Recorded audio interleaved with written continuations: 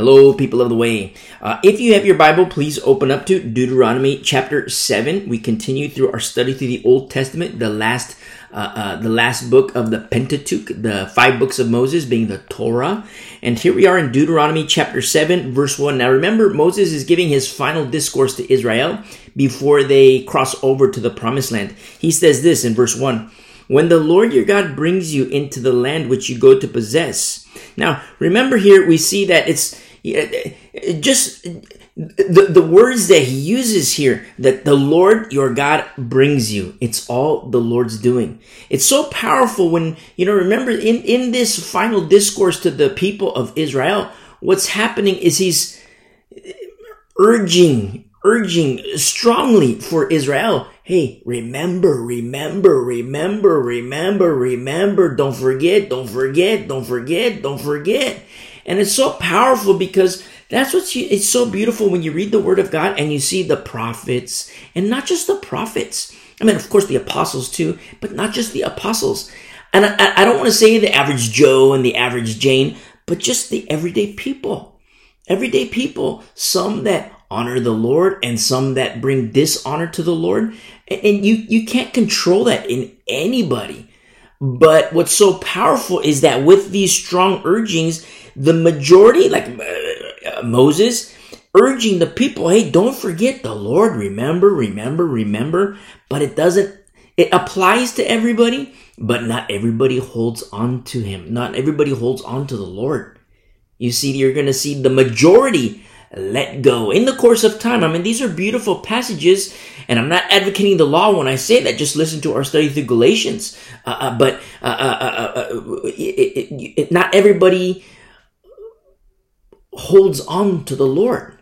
And we see it today. Not everybody holds on to the Lord. People can be on fire for the Lord one day, 1 week, 1 year, several years. But will it endure to our last dying breath? You can't control that in anybody. It's only in your heart of hearts. Only in your heart of hearts, you and the Lord. And so Moses says here in verse 1,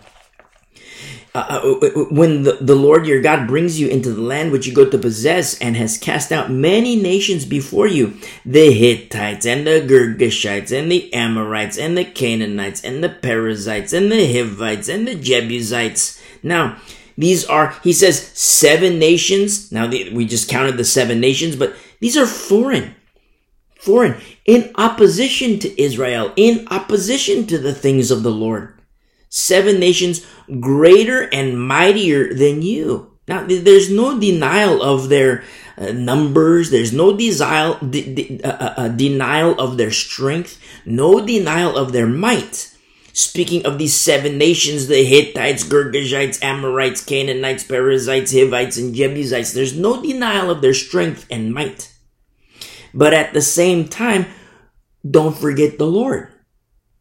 Don't forget the Lord. He says, and when the Lord your God delivers them over to you, you shall conquer them and utterly destroy them. Now, a lot of times people say, well, you see, you talk to the mockers of these last days, or you talk to the atheists and, sometimes even the Satanists, and they're like, well, you see, Israel is like this, and Israel, they do all these things wrong, and, I hate Israel and I hate the Jews. That's what they say. Now, remember, this is all in accordance to the Antichrist spirit. Hatred of Jews, all in accordance with Satan and the Antichrist spirit. But I have to say this, observe Israel after the flesh. You see, observe Israel after the flesh. Because we're going to look at some passages as new covenant believers. Open up your Bible to Luke chapter 8. Luke chapter 8. And we see this in Luke 8 verse 1. Dr. Luke records this in verse 1. He says, now it came to pass afterward that he, speaking of Jesus, that he went through every city and village preaching and bringing the glad tidings of the kingdom of God, and the 12 were with him. But it didn't end there. The 12 were with him. Praise be to the Lord.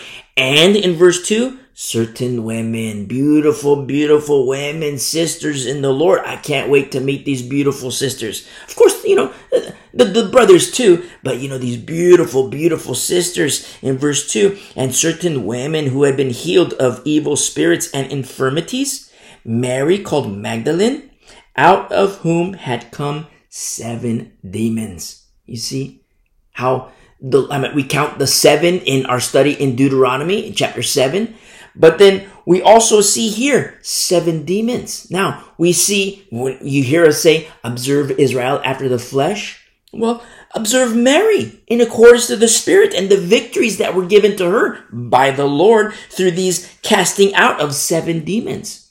You see? So when we look at these passages in the law, remember, just as we studied on Sunday, it just so happens that we study this on Sunday, we stand firmly, firmly, firmly planted on the rock of salvation, the fulfillment of the law, Jesus Christ, the one end of the spectrum and the other end of the spectrum not being the law. Remember, the law is sandwiched in between the promise to Abraham. You see? And we stand firmly on the fulfillment of the law, the rock of salvation, speaking of Jesus Christ. And we have our lens, our scope, and we look back as new covenant believers and we observe Israel after the flesh, the 7 nations, but understanding that in Christ, the fulfillment of the law and abiding in Him, not being seduced to go to the law, but having this understanding that the law is a tutor to bring those under the law to Jesus Christ, just as we studied on Sunday. And you see, in Deuteronomy 7, observe Israel after the flesh, observe Mary according to the Spirit. Here in chapter 8, verse 2 of Luke, observe Mary in accordance to the Spirit, out of whom 7 demons had come out of her. And in verse 3, and Joanna, the wife of Chuza, Herod's steward. Now, a little side note here. You see that, that Joanna was the wife of Chuza, a steward of Herod. Now, Herod was Antichrist, not the Antichrist, but against Jesus Christ. And yet, you see, Chuza, Joanna's husband, was like a steward. And it's so powerful because as new covenant believers, we have to understand that we are in the world, but we're not of the world. We're in the world, but we're not of the world. It's very, very, very important to understand this. We're in the world, but we're not of the world. Now, I'm not trying to say, go work for the Antichrist. I'm not trying to say that at all. But to have this understanding that, yes, we are in this world, but we're just passing by. We're just passing through. This place is not our home. We're sojourners. Just as you see Israel, with all the tent pieces and the tabernacle pieces and all these articles of worship and articles of tabernacle, articles of the tabernacle, articles of their own tents, and going through the wilderness, and then you see the passage of the promised land, passing into the promised land. But the same applies to you and me. We're just sojourners. We're passing by. And remember when the Lord says that, to tabernacle with us, that Jesus Christ to tabernacle with us, or to be one with us, and how it translates is to tabernacle with us, how He is with us. You see, we abide in Him, He abides in us. It's very deep. It's deeper than deep. And at the same time, we have this understanding about Mary in accordance to the Spirit, and Susanna in verse 3, and many others who provided for Him and their substance, you see, and provided for Jesus Christ in His earthly ministry. These beautiful women, you see. And they provided, the things that were necessary for the earthly ministry of our Lord and Savior, Jesus Christ. And yet never forget that you see Mary, called Magdalene, and the victory that she has in Jesus Christ, or that she had in Jesus Christ. I can't wait to meet her. And the 7 demons came out of her. Now, we see the 7 nations in Deuteronomy. Here we see 7 demons. Now, turn with me to Matthew chapter 12. And in Matthew 12, we see something interesting here. Jesus Christ speaks, And he gives this example of how demons work in the demonic realm. He says this in Matthew 12, verse 43, when an unclean spirit goes out of a man. So you see, there's victory.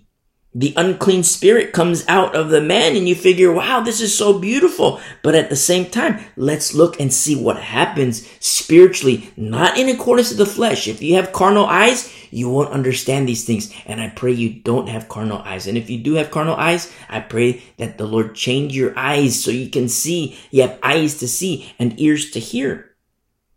In verse 43 in Matthew 12, when an unclean spirit goes out of a man, this is what happens now. He goes out of a man. Now observe what happens. He, speaking of the spirit, the evil spirit, goes through dry places, seeking rest and finds none. You see? Then he says, I will return to my house from which I came. You see? So even in the demonic realm, it's like figuring out, where do I go? I was cast out of this guy. Now where do I go? And this evil spirit says, and when he comes, he finds it empty, swept, and put in order. You see? And then something else happens. You think, okay, so the fight's done. It's all done. There's victory. The unclean spirit came out and he came back and everything's put in order. Okay, we have victory now. No, there's victory, but then there's something else that happens. Look, in verse 45, the evil spirit. Then he goes and takes with him 7 other spirits. You see, he calls for backup. 7 other spirits, more wicked than himself. And they enter and dwell there. You see? And it's very interesting because what happens here in verse 44, when he says he finds it empty, swept, and put in order, how it translates is like to be on vacation. If you go out of town for a little bit, you might put your house in order, go out of town. So when you come back, you're not coming back to a pigsty, you're coming back, it's kind of, in order. Similar concept. But then understand that once there is order established, that this demon that has been cast out calls for reinforcements. Calls for reinforcements of other demons that are worse. You see? And then look what happens. And then they come in and dwell and enter there. You see? Enter and dwell there. And the last state of that man is worse than the first. You see? And so you see this guy, human being, demonic influence, demonic possession. And then all of a sudden the demon comes out and you figure for the guy, wow, praise the Lord. Look at what the Lord has done. And absolutely, look at what the Lord has done. But then at the same time, for that human, for that guy, something needs to happen. If that guy stays a baby, like we studied in 1 Corinthians, if that guy stays a spiritual baby, it's going to be very, very, very dangerous for him, because not when the one demon comes back, but when the 7, equipped with the 7 others, so a total of 8 now, when they come back, that human being, he better be equipped to fight. During this time period, say the demons come back in 8 months, 12 months, 2 years, maybe they come back in 2 months. Now, during that time period, that human being, he better be training up. He better be rolling around on the mat with a teacher who will show him and teach him how to fight. You see? Spiritual warfare, spiritually, not carnally. I'm speaking very deeply spiritually. Because the weapons of our warfare are not carnal in nature. They're entirely supernatural. So that human being, he better be under a godly influencer, a teacher, to teach him how to fight. Just like we see the transition from the Corinthian saints from being babies to being more mature. Now, how does that happen? I mean, we've studied that, and we've looked at every nook and cranny of how that happens and the danger of not maturing in Christ. So now, say this particular individual, human being, has been training up. A godly pastor such as a Paul has been pouring into him. And now he understands. So now those 8 demons are going to come back. The original one with 7 others worse than him. So it's not just a fight. So you can fight that first demon. It's, others that are worse than that original demon, you see? So it's not like, you're fighting a guy that's, if you're like a wrestler or a boxer or MMA, they have weight classes. It's not, say you're lightweight. It's not like you're fighting like 8 lightweights. You're fighting, welterweights, heavyweights. You're the original guy who's, lightweight like you are. But then you're lightweight, but then you also have to fight the welterweights, the middleweights, the heavyweights. You got to fight some heavy hitters. You see? Now, if you're lightweight, you better be equipped. You better be equipped to understand. Not just understand, but to fight. You see? Because they're all around you. They're all around you. There's the original lightweight, but then you have the welter, the middle, and then the heavy. You see? Total of 8. And they're surrounding you. You see? You better be a fighter. You see? And in order to be a fighter, you better be trained, equipped, and understand. Because look what happens here in verse 45. That the demons that are more wicked than himself, the original demon, they enter and dwell there. So now they come back and they enter the man. Now they enter this man, this poor soul. They enter this guy, and now look what happens. And the last state of that man is worse than the first, you see? So say, for example, he was under the demonic influence and he was on meth, And so now, and then the demon came out of him and he's clean and he's, on fire for the Lord, loves the Lord, he's thankful for the Lord, everything. But now if that individual, human being, does not roll around on the mat and learn how to fight, straight up hand-to-hand combat, the good, the bad, and the ugly, and the very ugly, and the very tough. If that doesn't happen, now look what happens. The 8 demons, the lightweight, middleweight, welter, heavy, they come back and they enter. And the guy's not just a meth head. Now he's on crack, on coke, on sex, gambler, the whole 9 yards, alcohol, all kinds of disgusting things. But it's all demonic. And the last state of that man is worse than the first. You see? So shall it be, so shall it also be with this wicked generation. And so we look at Deuteronomy 7 and we see all these, the Hittites and the Hivites and Jebusites, and we see these, and that's Israel according to the flesh. But you and me were standing on the rock as new covenant believers. And we look back and we see these things, and yes, we apply them to our lives to fight, just like we read in Deuteronomy 7. But since we know as new covenant believers that the weapons of our warfare are not carnal in nature, but entirely supernatural and spiritual, we understand as new covenant believers that the fight that we engage in must be spiritually. Just like Mary. And not like this guy in Matthew 12, because this guy in Matthew 12 didn't have a teacher.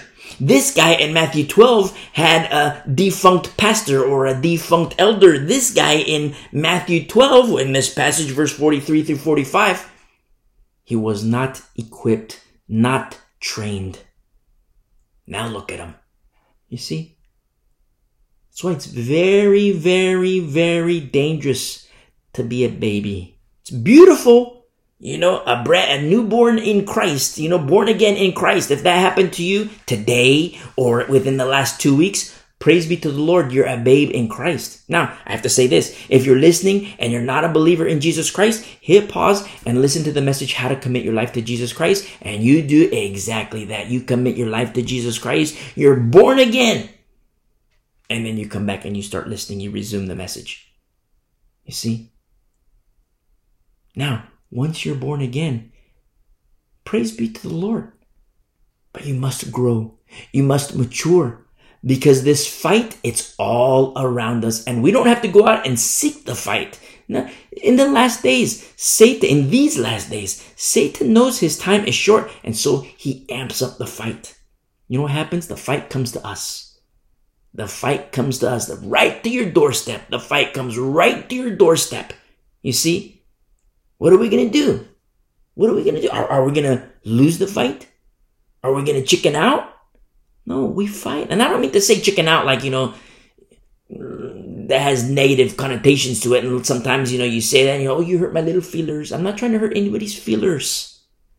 But understand that this fight, it's very real. It's very ugly. And Satan doesn't want to beat you up.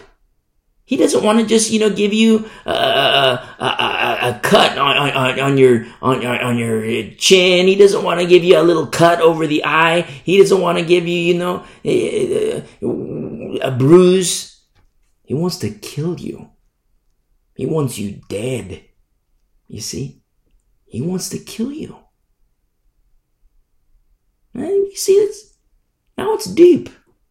It'd be one thing if it was just, he was going to beat you up. But no, he wants you dead. And he doesn't just want you dead. That's one thing. He wants you to burn in hell for all eternity with him. You see?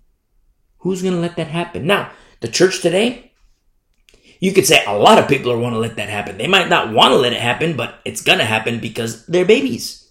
Or their teacher is lukewarm himself.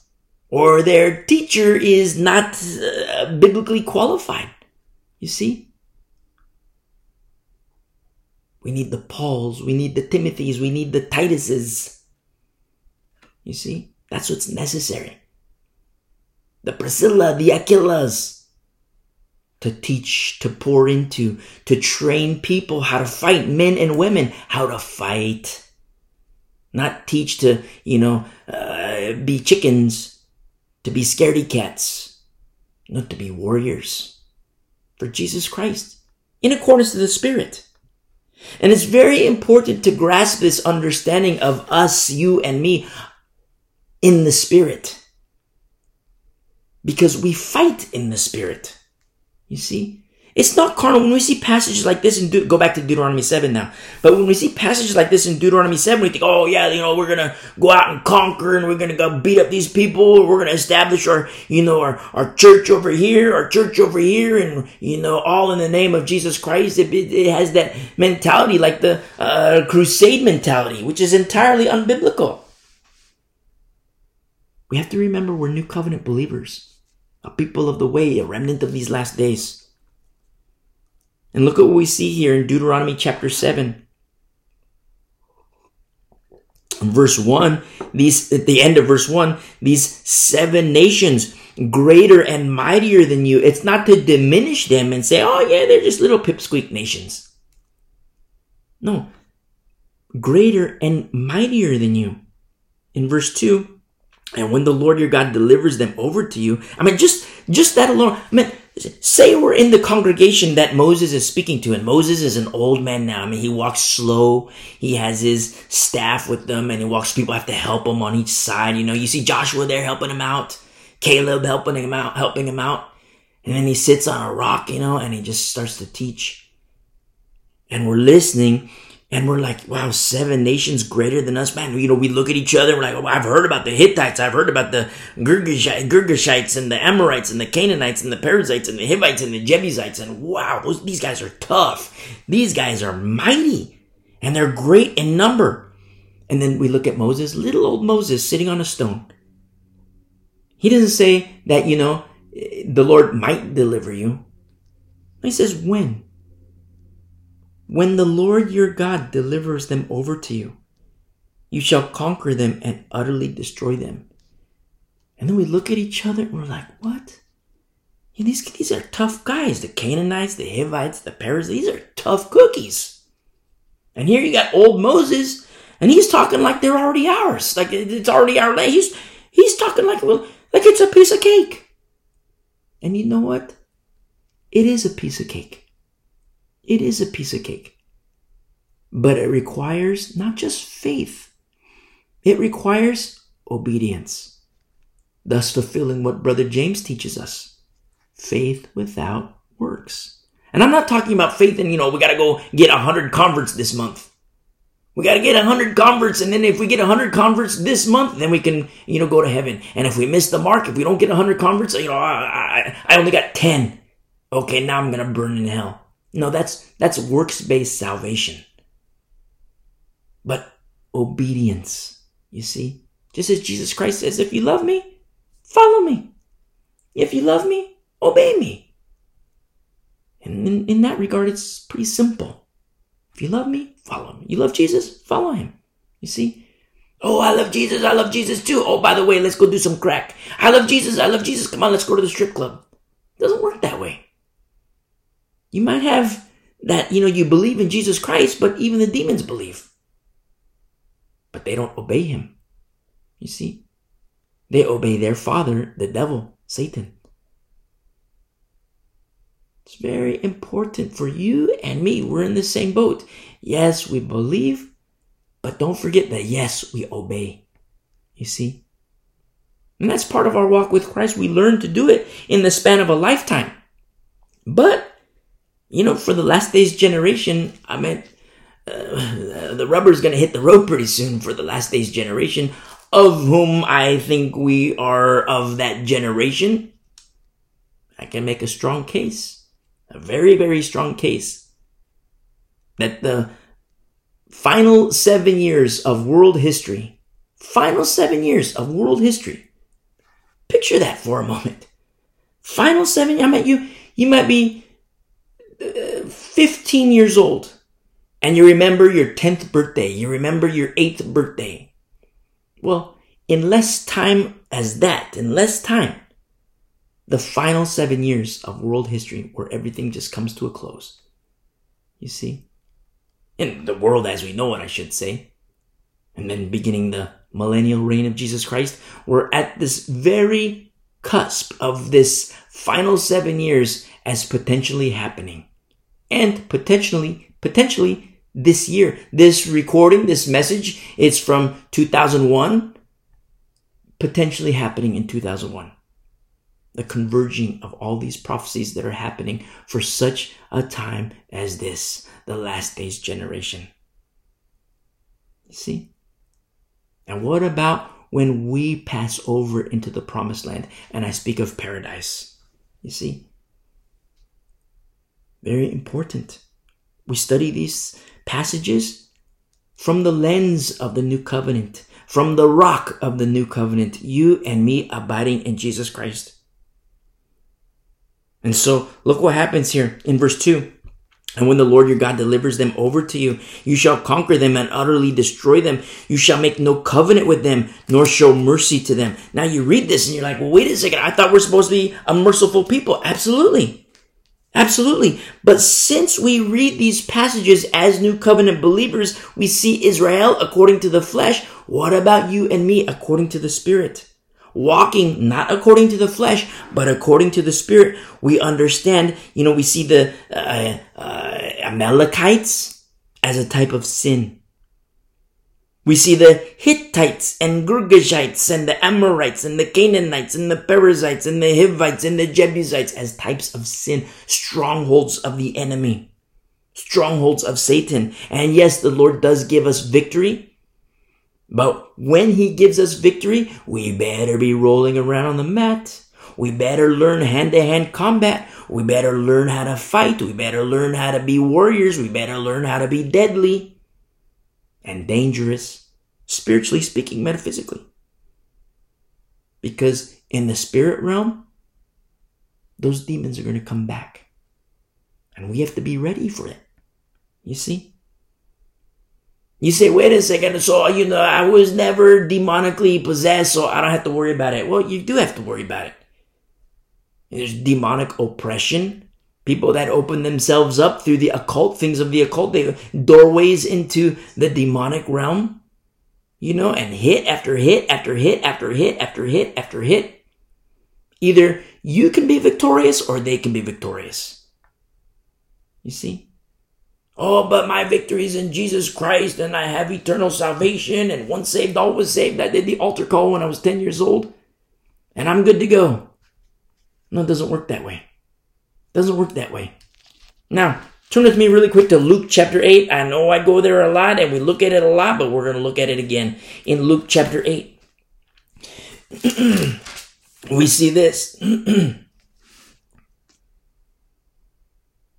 In Luke chapter 8, verse 13, but the ones on the rock are those who, when they hear, receive the word with joy, and these have no root, who believe for a while, and in time of temptation fall away. Now, I don't say, once saved, always saved. You did the altar call when you were 10 years old. I don't want to come off like, you're not saved. If you're abiding in Jesus Christ, praise be to the Lord. You're saved. But if you did the altar call when you were 10 years old and you're a crackhead now, you did the altar call and you're an alcoholic, you do the sex and the pornography and the drugs and whatever, things of the occult. No, what has happened is that you open the door for all these things demonic, all these things evil. And in this battlefield, there are two parties in the two factions of the battlefield. There's good and there's evil. And if you're on the good side and you want victory, you have to obey the Lord. You have to obey the Lord, you see. And if you don't obey the Lord and you're disobedient to the Lord, well, it's like instead of having, 20 foot wall, 20 foot thick walls to someone could throw a rock, someone could throw an arrow and it's like, boom, it's like impenetrable. But if you have like a piece of paper as your armor, no, it doesn't work that way. You see? And that's what happens with these short-term believers in verse 13. They hear the word and they receive the word with joy, except they have no root. You know why they have no root? Because no one has grown them. No one has taught them to grow and to mature. They've been babies for too long. And they believe for a while. They might believe for 5 months, 5 years. They might believe for 30 years. But if there's no growth, it's very dangerous. And in time of temptation, fall away. You see? That's what's going to happen in the last days. It's called the great apostasy. The great falling away, a defection away from truth. You see? That's what's going to happen. And it is happening. But not so with the remnant of whom I teach. Now, we see these, when Moses says to the people in Deuteronomy 7 verse 2, and he says, you shall make no covenant with them, no show mercy with them. Now, turn with me to Romans 13. And in Romans 13, we see this. Romans 13 verse 13. Let us walk properly. This is Pastor Paul, speaking to the saints in Rome, writing to the saints in Rome. Let us walk properly, as in the day, not in revelry and drunkenness, nor not in lewdness and lust, not in strife and envy, but put on the Lord Jesus Christ. That's you and me putting on Jesus Christ as sinking into a garment. It just so happens we studied that on Sunday. As sinking into a garment, we put on the Lord Jesus Christ and make no provision for the flesh. You see? No provision for the flesh to fulfill its lust, just like we read in Deuteronomy 7. Making no provision for the flesh. Just like the Lord says in Deuteronomy 7, verse 2, when he says, you shall make no covenant with them, no show mercy to them. You see? Oh, but the Girgashite, he's my friend. He's a really nice guy. And, he keeps asking me to worship the Baals and the Ashtoreths. And I say no, but, maybe next week I'm going to go with him to the temple of Baal. You see? And then the Hivites. She's a really nice lady, very harmless. I go to her house, have a cup of tea. And she's very nice, little old lady, very harmless. And then, before we have our tea, she worships the Baals and the Ashtoreths, and she wants me to join her. I said no before, but I think this time I'm going to be nice. I'm going to be merciful and show her kindness. So I think I'm going to worship the Baals and the Ashtoreths, you see, and Molech. Let's throw in a little Molech there. Doesn't work that way. What you're doing is you're making room for these. Now, this is observe Israel after the flesh. Observe you and me. Observe the saints today in accordance to the Spirit. And that's what's happening. Oh, it's just a little pornography. No big deal. Oh, just a little crack. Just a little meth. No biggie. Little coke. Do my lines, cooking spoons. No big deal. Oh, it's just a little whiskey. Come on. Just a little Ouija board. No big deal. Little white lie. No big deal. No biggie. Little white lie. You see? And the whole time what's happening in this spiritual war is that people make provision for the flesh. Provision for the flesh. And Pastor Paul, a warrior, teacher, warrior, teaching others how to be warriors, says, hey, don't do that. Don't make provision for the flesh. You see? To fulfill its lust. Make no provision. It's not just a little pornography. It's not just a little crack. It's not just a little meth. It's not just a little Ouija board. It's not just a little white lie. Because you're in fulfilling the lust of the flesh. What is happening? You see? The spirit gets weaker and weaker and weaker and weaker. The flesh gets stronger and stronger and stronger and stronger. And the enemy moves closer to victory. Why? Because of our abdication of responsibility. And you say, wait a second, that sounds like works. No, it's obedience. The abdication, I say responsibility, but I'll say it like this. The abdication of obedience. You see? And faith without works, what does Brother James say? It's dead. It's dead. Remember, there is a class of people who will stand before, and I say class because I specifically say class for a reason. There is a class of people who will stand before the Lord and say, Lord, they call him Lord. We did all these things in your name. We cast out demons in your name. And with the eyes, they were very effective. The demons came out. But did they come out because of them? No, they came out because of the name of Jesus Christ. You see? Because there's power in the name of Jesus Christ. And the demons know. Lord, we did all these things in your name. And you know what he's going to say? Depart from me, you worker of iniquity. That's what he's going to say. And when he says that, does that mean that, he predestined them to hell? No, not at all. Because on this side of eternity, such individuals made their choice to disobey. They were workers of iniquity. They were doers of iniquity. Instead of being doers of the word, they were doers of iniquity, walking in accordance to their own way, walking in accordance to that of the flesh. But not so with the remnant, who walk according to the Spirit. Wise to the times, redeeming the times. You see? And as Moses says here to the people in chapter 7, verse 2 of Deuteronomy, you shall make no covenant with them, nor show mercy to them. You see? Now you read this outside. If you read Deuteronomy desiring to be under the law, which don't do, listen to our study through Galatians, don't do. That's very, very dangerous. Something is happening. The mind is, instead of being transformed into the image of Christ, instead of being transformed into that of Christ, there's no transformation. It's the flesh, you see?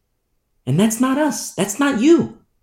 Because when you abide in Jesus Christ, and you abide in him and he in you, it's of the Spirit. Now the promises are effectuated when we abide in him and he in us. The promises to Abraham are effectuated, you see, not through the law. Remember, the law is the additive. It just so happens that we studied that on Sunday. The law is the additive, not Jesus Christ. Jesus Christ is the fulfillment. You see? And so when we see Moses here saying, hey, make no covenant with them, nor show mercy to them, we read this and you're like, well, wait a second. Does that mean that, I shouldn't, hang out with this guy? I shouldn't hang out with this gal. I shouldn't go over here. It could be. It could be. Because, you would say to a young Christian, a baby Christian, hey, don't do this, don't do that, don't go over here, don't go over there. Because if they're babies, are they equipped to understand? Are they equipped to engage in this fight? But as they grow, as they mature, now look what happens. Look at how the Lord brought Paul to these places, very, very dangerous places, very, very harmful and dangerous places, and the Lord protected him. But at the same time, in the midst of these dangerous places, listen to our study through the book of Acts. In the midst of these dangerous places, Paul was dangerous himself spiritually. You see, it was customary to him to go into the synagogue. You see, and in the synagogues were the teachers of the law, and he would prove, not just convince a couple people or try to prove. No, he would straight up prove through the law that Jesus Christ is the Messiah. You see? And he was deadly. Spiritually speaking, he was deadly. You see? He wasn't a scaredy cat. Paul wasn't a scaredy cat. The scaredy cat wouldn't go into the synagogue. But Paul did. Not that it was a prideful thing, like, I'm going to prove how tough I am. I'm going to go to the synagogue. You know why? Because he loved his countrymen. Israel, he loved them and he wanted them to come to Jesus Christ. You see? And in order for that to happen, there has to be a letting go of the law. You see? Because in the law is blindness. Now let's continue our study here. In verse 3, chapter 7, Deuteronomy. Nor shall you make marriages with them. You shall not give your daughter to their son, nor take their daughter for your son. You see, intermarriage where foreign gods now become their gods, you see. You have a son, you have a daughter, they grow up and, all of a sudden they get married to a Catholic, they get married to a Buddhist, they get married to a Satanist. What's going to happen? All of a sudden, your son, your daughter, they're going to be lost. They're not going to be abiding in Jesus Christ anymore. They're going to be abiding into Mary, abiding into Buddha. You see? Not abiding in anything. They're going to be Satanists. They're going to be agnostics. You see? You say, wait a second. You're too hardcore. You're too hardcore. What's wrong with that? What's wrong with that? There's no other way to live. I've had it both ways. I've been lukewarm and I've been hot. And it is better to be hot. You see? Be hardcore. Oh, you're too hardcore. I don't like that. That's too much for me. Why? Why? When we know that these days are evil and it's going to amp up and get more evil? And you don't want to be hardcore? You want to be lukewarm? No, the fight is coming to us. The fight is already here. And you want to be a scaredy cat and run? No, don't be a scaredy cat. Why? What's the fear? What's the fear? Oh, but I might die. They might kill me. To live is Christ, to die is gain. Now, I'm not trying to minimize life, but let's look at life in proper perspective as New Covenant believers. You see? When we study passages like this, it helps us put these truths into proper perspective. You see? And we observe Israel after the flesh. And the law that Moses is given, the law that God has given through Moses. But do you not hear the law? And I just echo the words of Paul. Do you not hear the law? You see? Now look what happens in verse 4. The sons and daughters, now they get married to these, these people who were Amorites, Hittites, Girgashites, Canaanites, Perizzites, Hivites, and Jebusites. Now they get married, and in verse 4, for they will turn your sons away from following me to serve other gods. You see? These are things that we see. Do we really need to expound on this? Because these are things that we see today. A guy gets a new girlfriend, a girl gets a new boyfriend, he's so cute, he's so cute. Oh, she's so cute, she's so cute. No big deal she worships Mary, no big deal. No big deal that he's Buddhist. Oh, look, she's so cute, she's so cute. Oh, but she's a Satanist, you see, no big deal. It's a big deal, it's a huge deal. What's going to happen? You get married, Now you're married to a Satanist. Now you're married, baby girl's married to a Satanist. The son is married to a Catholic. You see? Now baby girl's gonna start leaving Christ, no longer abiding in Jesus Christ. Now is a short-term believer, having fallen away. Now what? You see? She's going to get pregnant, have kids. He's like, oh, they're married though. They're married. It's okay. Okay. It's good that they're married, but there's more to the story. There's more things there. It's not just, marriage for the sake of marriage. It's marriage, but then, in Christ, not being unequally yoked. And what God is saying to the people here through Moses is, hey, don't be unequally yoked. Because baby girl, now she's going to marry the Girgashite. Now she's going to start worshiping the Ashtoreths, the Molechs, the Baals, all things satanic in whatever way, shape, or form that he presents himself. Remember, he presents himself as an angel of light. Oh, but the Baal spoke to me. Oh, but the Ashtoreth really spoke to my heart. You're too emotional. You're following after emotions. You see? Now, emotions are beautiful.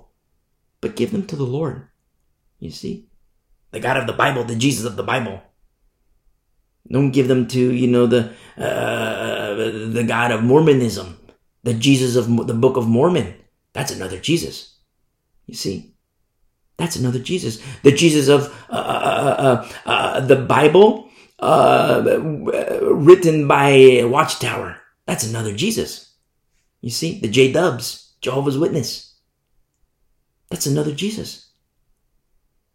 I'm talking about the Jesus of the Bible. Genesis to Revelation, the Word became flesh. And we abide in Him. And Him in you. You see? We have these Old Testament examples of, don't let your little ones marry into the Girgashites, the Hittites, the Amorites, the Canaanites. Don't let them intermarry because they're going to forget about me. They're going to forget about the Lord. Now they're going to start worshiping the Baals, the Ashtoreth. Now what? Oh, but I got my beautiful grandbaby. Okay. If your beautiful grandbaby is outside of Christ, the beautiful grandbaby is going to burn in hell. You see? Going to grow up. You see? And that's what happens in the church today. Saints think about today without remembering eternity. Grandparents have such a beautiful ministry opportunity to share Jesus Christ to not just the next generation. I mean, the next generation, sometimes they're crazy, but I'm talking about the next generation after them, grandbabies, and in some cases, great grandbabies. Beautiful grandparents, 80 years old, 90 years old. Yeah, I'll watch the kids, you go out and do your date night, you go out and do your vacation, do whatever, and I'll watch the grandbabies, I'll watch my great grandbabies. You know what you do, grandparents? 80, 90 years old, you pour in Jesus Christ. You see? You teach Jesus Christ. When the grandbabies and great grandbabies are with their parents are absolutely disgusting influence on their children. But then their grandparents come in. Now the grandparents, oh yeah, you go out and do your vacation, that's okay. I've told you about Jesus Christ and you want to, abandon him and not, I've raised you, I've trained you in Jesus Christ, but you want to do your crack. That's okay. I mean, not that that's okay, but I mean, you do you, I'm going to pray for you and I've tried and I'm still going to pray for you. I'm not going to stop, but you go ahead and do your vacation. Then you have the grandbabies, great grandbabies, and you train the grandbabies how to fight. You see? And then all of a sudden, the parents are going to come back from their, disgusting vacation. They had a great time, but because they're no longer in Christ, they're probably doing disgusting things, all kinds of wickedness. And then they come back and say, hey, thank you for watching the kids. They go home, they're having a meal, and the grandbaby starts to speak Jesus Christ to them. Hey, Mom, hey, Dad, let's pray for our meal. You see? Hey, Mom, hey, Dad, I don't want to watch this show anymore. It's not a good influence on me. I don't want to burn in hell. So, if you want to burn in hell, that's between you and the Lord, but I don't want to burn in hell. You see? The beautiful ministry of grandparents, great-grandparents, and in some cases, great-great-grandparents. Not a lot of those guys around. A lot of times what happens with this young generation of so-called pastors, I'm doing my air quotes. I had a wannabe pastor tell me, oh yeah, I went to this church of old people and I told them their church was dead. And he was like, had a smile on his face about it. You know, he smiled, oh yeah, I told them that their church is dead because they have no young people there, just a bunch of old people. Disgusting excuse of a man. Disgusting. Ugh. Beautiful. Moses was an old man when the Lord called him. You see? Old people. My beautiful brothers and sisters in Christ, if you're old, you know, you're like 40 and above. No, I'm just kidding. Like 60, 70, 80, 90, 100. You know, maybe you're 3 digits. I don't know. No, the Lord can do amazing things with you. Incredible. Look at what he did with Moses. And Moses was an old man. Can you imagine? Moses, an old man. And the Lord says, hey, Moses, you know, come over. You know, Moses is an old man. And the Lord says, Moses, I'm going to have a conversation with you. I'm like, okay, Lord, you know, where's it going to be? Is it going to be like, you know, 5 feet away, 10 feet away? And the Lord says, no, you see that mountain over there?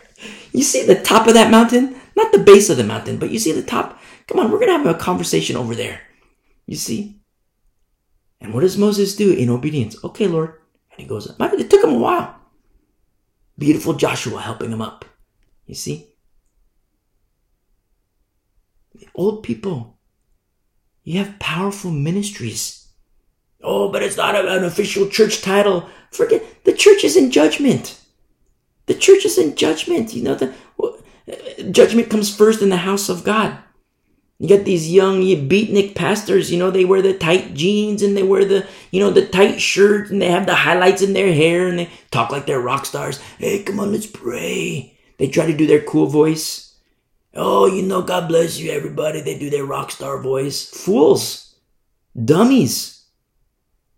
It's of this class, and I say class on purpose, it's of this class of so-called pastors where the guy told me, oh yeah, I talked to these old people. This rock star voice.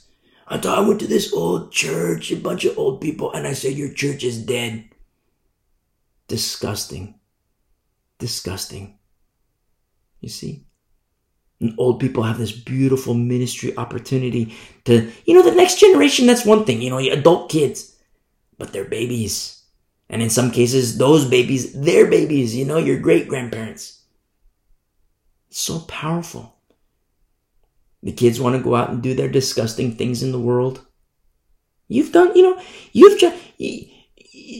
teach a horse how to eat, but then the horse has to eat. I don't know how that saying goes, but you know, you teach the horse how to drink and then the horse has to drink himself. Something like that, but you get my drift. And the kids don't do that. Okay? Next generation. Or their generation after them, you know, the great-grandchildren. And you pour into them. You see? And it's just one more avenue by which the Lord can work on the foolish generation that has left him, that has abandoned him. You see? Because you can pour into your kids and, you know, kids, you know, I know I'll keep telling this till I'm blue in the face. I want you to abide in Christ. I want you to believe in Jesus Christ, and they want to go out and live their lives. Okay. You're going to pray for them. Praise the Lord. Pray for them. Intercede for them. But then now they got their grandkids, and their grandkids are little Christian, little believers now. You know, they're believers in Jesus Christ. And the parents say, hey, come on, son, I'm here, drink this alcohol. I'm going to give you you're 10 years old. I'm going to give you your first bottle of alcohol. And the kid says, no, thanks, Pops. I don't want to burn in hell. Who told you that? Who told you you're going to burn in hell? Oh, Grandpa told me about what happens with alcohol. That you drink alcohol more and more and more, and finally you're going to get liver disease. You're going to be puking in the toilet. And, you know, I don't want to live that lifestyle. That sounds like wickedness to me, Pops. I don't want to be wicked. I want to be a vessel of Jesus Christ. Hey, Pops, let me ask you a question. How come you don't want to be a vessel of Jesus Christ? You see, the kids are surrounded. Old people. You can surround your kids. A little barrier around your kids so that they can come to Jesus Christ. You see, the Lord can do anything with you. I mean, you might be at the end of life. You might live like another 5 years, another 2 years, another couple months. Praise be to the Lord. You're like first in line to heaven, first in line into paradise. But you can still be in ministry. Look at Moses right here in Deuteronomy 7. He's like about ready to die. An old man, he's about ready to die. And look what he's saying to this next generation. And when he's done saying what he has to say, he dies. You see? Praise be to the Lord. The Lord knows the number of your days. My beautiful old brother, my beautiful old sister. Let no one despise your seniorness, your seniorhood, your oldness. Let no one despise us. As Paul told Timothy, let no one despise your youth. Well, let no one despise your oldness.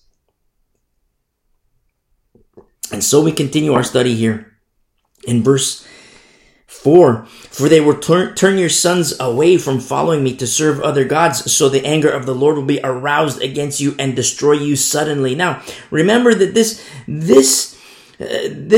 generation that this is being spoken to, they have a first-hand account of seeing the Lord at work in terms of chastisement and judgment and even wrath. They have a first-hand account. You see? And this is what happens when, when Moses is saying this, don't let your kids marry these into the Canaanites, the Amorites, because look what can happen. Worshipping the Baal instead of worshipping the Lord. You say, wait a second, well, there's no Canaanites today. Well, an argument can be made against that, which the Lord will settle the family dispute, Jesus Christ himself. But at the same time, spiritually, that's what can happen. And we see it. You don't need me to tell you this. We've seen it. Someone's grown up in the church. They get married, and now they're baptizing their children into Mary, Rome. You see? Now they're raising their kids like little ruffians because, they married an atheist. They married the agnostic. You see? Understand when we see verse 4, so the anger of the Lord will be aroused against you and destroy you suddenly. You say, whoa, this is, people tell me, I don't like to read the Old Testament. God is too vengeful. Remember, the Lord is reactionary. The Lord is reactionary. He responds to obedience and he responds to disobedience. People say, I don't like to read the Old Testament. He's too mean. No, he's not. He never changes. He's the same. We're just spoiled under this age of grace. We're spoiled, but even under this age of grace, God's wrath falls on individuals. Read Romans 1. Listen to our study through Romans 1. We see this in verse 5. But thus you shall deal with them. You shall destroy their altars and break down their sacred pillars and cut down their wooden images and burn their carved images with fire. You see, instead of them being victorious upon Israel, no, Israel, you be victorious, you see. But us according to the Spirit. This is Israel according to the flesh. Us according to the Spirit. Just like the guy who was possessed, the demon came out. He used to be a meth head, and he was untrained. He didn't learn how to fight. He didn't roll around on the mat. Wasn't equipped. He was a baby, and he stayed a baby. Now he's a crackhead, he's a meth head, he's an alcoholic, he does the sex, he does the alcohol, he does the drugs, he does the occult. All these things, more wicked than the first. The last state of that man is worse. Now, instead of giving demons that victory, no, it's the other way around. Be like Mary. You see? Be like Mary from Luke 8. You see? 7 demons came out of her. They never went back into her. You see? It's not captured how they tried, but they came a-knocking. You see? And she was a fighter, a warrior. You see? Not like the other guy in Matthew 12. You see? I love that so much because a lot of times men, guys, they think like, I'm a tough guy. I see more toughness in females. You see? Spiritually speaking. I see more toughness in females. Guys, I'm not impressed. Not that, I'm the arbiter to me, you gotta impress me. No, but I just call it like it is, tell it like it is.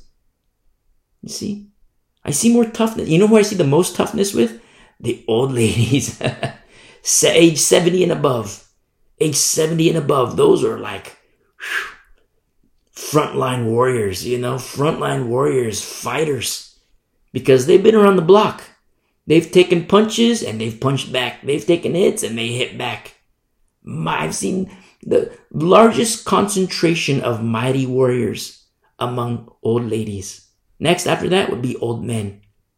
Next after that would be younger females. You see? The very bottom of the barrel, the ones who are like in the rear with the gear, those are like the men, I said boys, they look like men. They got the muscles. They got the hairy chest. They got all this, but they're little boys, spiritually speaking. You see? The front lines, old ladies, wrinkles, white hair, everything. Beautiful, beautiful warriors. And so we continue in our study here in verse 5. But thus you shall deal with them. You shall destroy their altars and break down their sacred pillars and cut down their wooden images and burn their carved images with fire. For you are a holy people. You see, it translates as set apart, consecrated. You are a holy people. These are things that we seem to forget in accordance to the Spirit. Israel, beautiful passage here in chapter 7. But in the course of time, they forget. They forget. Beautiful, applicationally, beautiful promises unto us, a people set apart, consecrated unto the Lord. But in the course of time, you know what happens? We forget. You see? Satan's been about the same tricks. He knows how to make men fall. He knows how to make women fall. And yet, what remains here is what is written in verse 6. For you are a holy people to the Lord your God. The Lord your God has chosen you to be a people for himself, a special treasure. I love this so much. Translates as a peculiar treasure and jewel. You see? A peculiar treasure and jewel. You see? It's so powerful. It's so beautiful. The word Jew, sometimes the word Jew has a lot of, people say it in derogatory.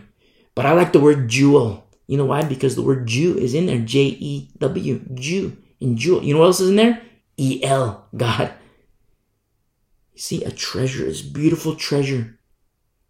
We see the word jewel. J-E-W. And then it's like, okay, that's beautiful. But then you also have E-L.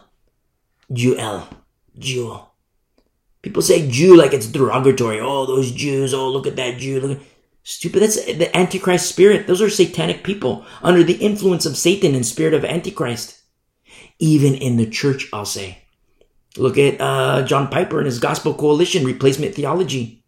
You see? Antichrist spirit. Unbiblical. No. The Jews are beautiful. Promises of God that are absolutely for you. If you're a Jew and you're listening, you're Jewish. These promises of God, absolutely for you. But this passage in the law is a shadow of the things to come. The law points to Jesus Christ. Moses wrote about Jesus Christ. Listen to our study through Galatians. If you're Jewish, listen to our study through Galatians and see Jesus Christ. And Matthew too. And so we see this in verse 6. He says, a special treasure above all the peoples of the face on the face of the earth. You see, Satan hates this. Satan hates this. He hates Jews because he knows what the Bible says. He says that the Lord your God has chosen you to be a people for himself, a special treasure above all the peoples on the face of the earth. Satan hates this, and so he wants to kill you. That's what the Antichrist will do. He will attempt to kill Jews, and he will kill Jews. And then the Lord will provide protection, a refuge.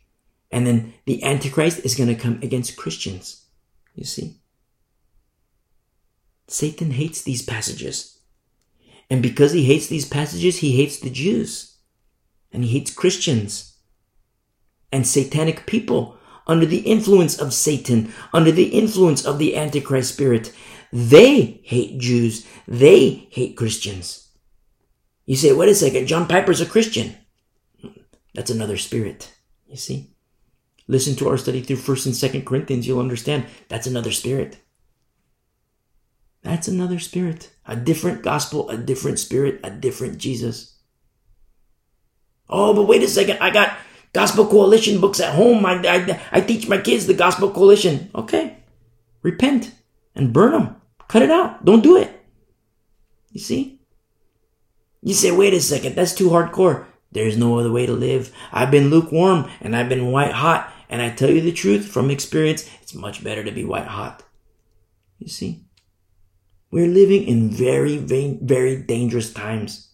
Deception abounds. At every nook and cranny, every corner that you turn in your life, no matter where you are, Satan will be there. Not to beat you up. Satan will be there to kill you. You see? And if he can't get you, he'll go to the next generation. He'll go around you. He'll go to, whoever's there in your vicinity. You see? You gotta fight. Don't be in the rear with the gear. Be on the front lines with the mature front lines. That's where we fight. And it's how we fight. You see? Satanic people under the influence of Antichrist and the spirit of Antichrist, they hate Jews. They hate Israel. You see? They hate Christians. In verse 7, the Lord did not set his love on you, nor choose you, because you were more in number than any of these people, for you were the least of all peoples. You see the compassion of our Lord, the compassion of God. You see, when Jesus Christ says the least of these, it's not a new concept to the Lord. In Matthew 25, verse 40, when he says the least of these, no, it's same Lord. He never changes. Jesus Christ saying yesterday, today, and forevermore. I never change, says the Lord. He himself showed compassion on the least of these. In verse 8, but because the Lord loves you and because he would keep the oath. Now, remember our study in Galatians 3. It just so happens that we studied this on Sunday. This law of Moses is in between two aspects of the covenant. Remember, we had the ham sandwich? 2 pieces of bread and the ham. No, the covenant to Abraham and the fulfillment of the covenant by promise and through the seed singular. What do we have? Jesus Christ. You see, two ends of the spectrum. Abraham, Jesus. Two ends of the spectrum. The law is the additive, is a tutor, a schoolmaster to bring people to Christ. You see, he would keep the oath. This promise still remains. Listen to our study through Galatians 3. He says, which he swore to your fathers, the Lord has brought you out with a mighty hand and redeemed you from the house of bondage, from the hand of Pharaoh, king of Egypt. Pharaoh as a type of Satan. You see, the strongholds that Pharaoh had against Israel as a type of Satan, Egypt, Pharaoh as a type of Satan, and the strongholds that Satan has on people spiritually. You see, the sex, the drugs, the alcohol, the pornography, all kinds of things, disgusting things of the flesh, yes, but that's the area that Satan, that's his realm. That's how he attacks. Now, remember as we studied on Sunday, if you love the Lord and you fear the Lord and you're hardcore, well, Satan will still attempt to attack you. He will still come to attack you.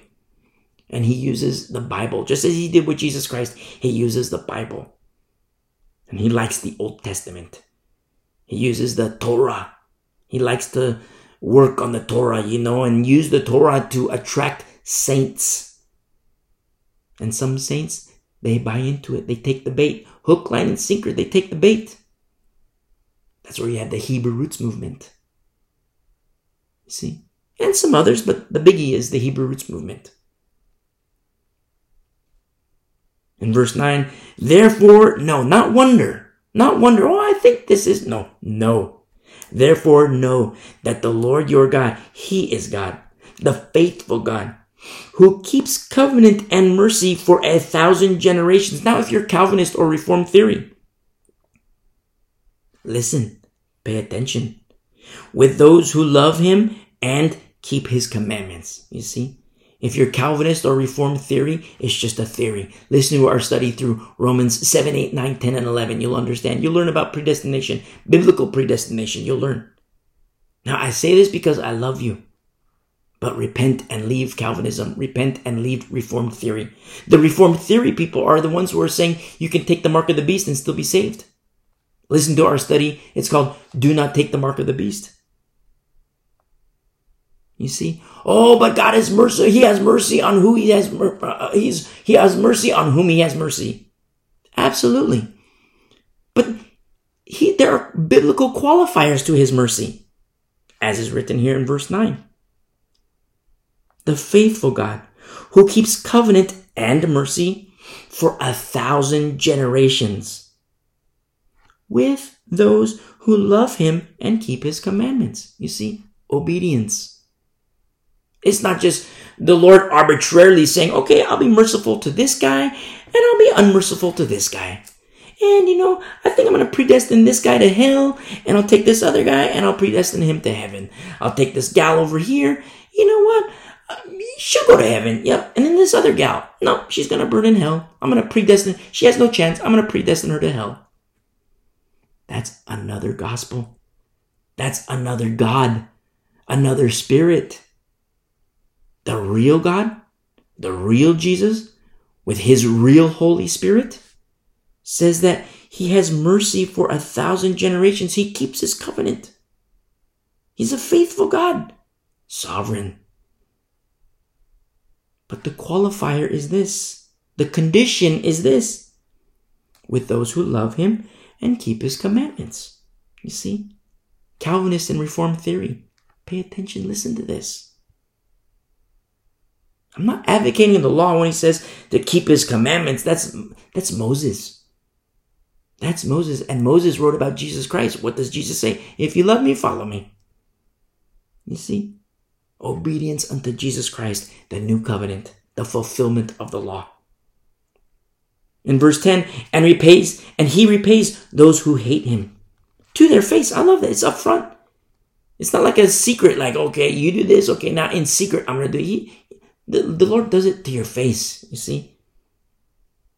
And he repays those who hate him to their face, to destroy them. He will not be slack with him who hates him, and will repay him to his face. And yet, I'll say, our Lord, the sovereign God who is faithful, he remains long-suffering, not willing that any should perish, because he loves his creation. You see? And he so loved the world that he gave his only begotten Son, Jesus Christ. You see? That's how much you love. If you're listening, and you ignored my first admonition to repent and receive Jesus Christ, cut it out. Don't do that. God loves you. He's not willing that you should perish. And so he made a way. He made a way. You know what that way is? Jesus Christ, the way, the truth, and the life. And no one comes to the Father but through him, Jesus Christ. And if that's you, and you still haven't hit pause to receive Jesus Christ and commit your life to Jesus Christ, do it right now. Hit pause. Listen to the message how to commit your life to Jesus Christ. See? Verse 11. Therefore you shall keep the commandment, the statutes, and the judgment which I command you today to observe them. Now remember, this is Horeb, and that mountain is death. It's the law. You see, listen to our study through Galatians. Introduction to Galatians, Galatians 1, Galatians 2, Galatians 3. Get yourself caught up, and then on Sunday you'll be ready to listen to our message and continuation of our study through Galatians. And in verse 12 we see this. Then it shall come to pass, because you listen to these judgments and keep them and do them, that the Lord your God will keep you with the covenant and the mercy which he swore to your fathers. We see a doorway in the Old Testament, in the law, in the Torah. We see this door by flesh using the law. This is before Jesus Christ, the fulfillment of the law. Now that we have Jesus Christ today, 2,000 years ago, give or take a couple years, we have this door by faith. You see, thus fulfilling what the minor prophets write. that all Israel will be saved in the prophets and the minor prophets, major prophets too, but in the prophets and the minor prophets, all Israel will be saved. And when you read these passages, there's the inclusion of Gentile nations, which are grafted in. Listen to our study through Romans 11, thus fulfilling what is written in Romans 11. Everything lines up. Old Testament, Torah to the prophets, Torah to the minor prophets, Torah to the gospel, to the epistles, to the New Testament. Everything lines up perfectly.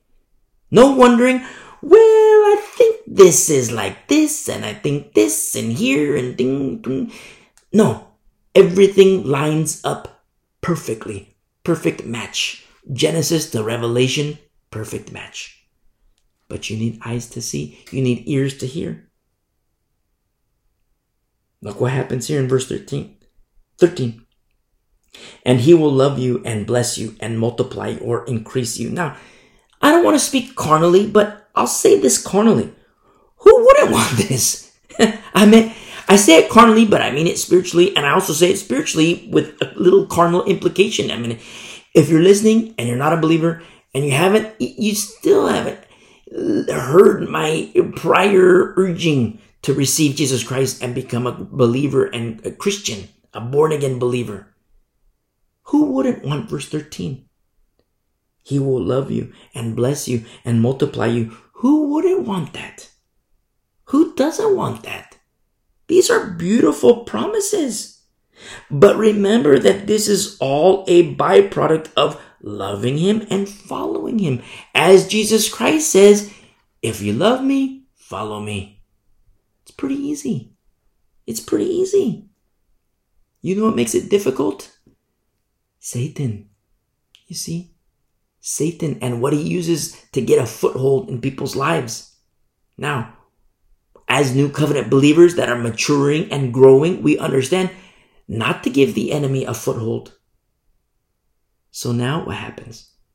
Now, if he can't get you, he can't get you with the sex, the drugs. You're too mature. He tries to lure you with sex and the prostitutes and the pornography. He tries to lure you with the crack and the lines and the spoons. He tries to, this is the finest meth from Chiapas, Mexico. You're not taking the bait. He tries to lure you, and he understands that he can't get you that way because you're not walking according to the flesh. You're walking according to the Spirit. Now he'll use the Torah. He'll use passages like what we just read to say, okay, you love the Lord. Now abide in the law. But we've rolled around on the mat. We've studied Galatians. We know what the law is. The law is a tutor. I don't want to abide in the tutor. The law is a tutor. I don't want to abide in a tutor.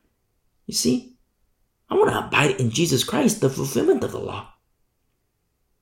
Then Satan knows, man, I really can't get this guy. I really can't get this gal. So you know what he'll do? He'll go for those around you. He'll go for those around you, your family. That's what he'll do. He plays dirty. He plays dirty. And you have your beautiful little children. He wants to kill you, but he realizes he can't do that. Because you're mature, you're a fighter, you're a warrior, you're not in the rear with the gear, you're on the front lines with the old ladies. Beautiful, beautiful old warrior ladies and the old warrior guys. You're on the front lines with these beautiful saints. And Satan can't get you. So he'll go after your little ones. Okay, I think I'm going to kill baby girl now. I think I'm going to kill this kid. I'm going to go after this kid. You see? Or you have a husband who's on fire for the Lord, and he's on the front. He's not in the rear. He's in the front lines. Now Satan says, you know what? I think I'm going to kill the wife now. I think I'm going to kill the kids. That's what Satan does, and vice versa. Your female wife on fire for the Lord. You're on the front lines with all the old people. You got the husband. Satan says, I think I'm going to kill the husband now. I can't lure the wife with the sex, the drugs, the alcohol. But you know what? I'm going to lure the husband. She's too hardcore. I can't get her. I tried to get her with the sex, the drugs, the occult. And I can't get her. And so now I'm going to go to the husband. Piece of cake. You You see? That's why we read the Bible, and the Bible says, wives, submit to your husband, yes, but ultimately submit to the better husband, which is Jesus Christ. You see, your husband goes off into crazy town, he gets lured by Satan, and Satan does all these disgusting things to him, and he buys into it hook, line, and sinker. You hold on to your husband for dear life, because you can save your husband. And then you hold on to your kids with your other hand, and you can save your husband and your kids. You see? It's so powerful. And it's kind of sad too, because you see their wife, instead of being on the front lines and fighting the battle, like, engaging in a offensive posture, going on offense, now the wife it's a defensive posture, fighting in her own home, but also fulfilling what our Lord Jesus Christ says. That under one roof, you're going to have people who love the Lord, and then you're also going to have people who love Satan. You see? A man's enemies will be those of his own household. So all scripture will be fulfilled. And so look what happens here in verse 13. And he will love you and bless you and multiply you. He will also bless the fruit of your womb and the fruit of your land, your grain and your new wine and your oil, the increase of your cattle and the offspring of your flock in the land of which he swore to your fathers to give you.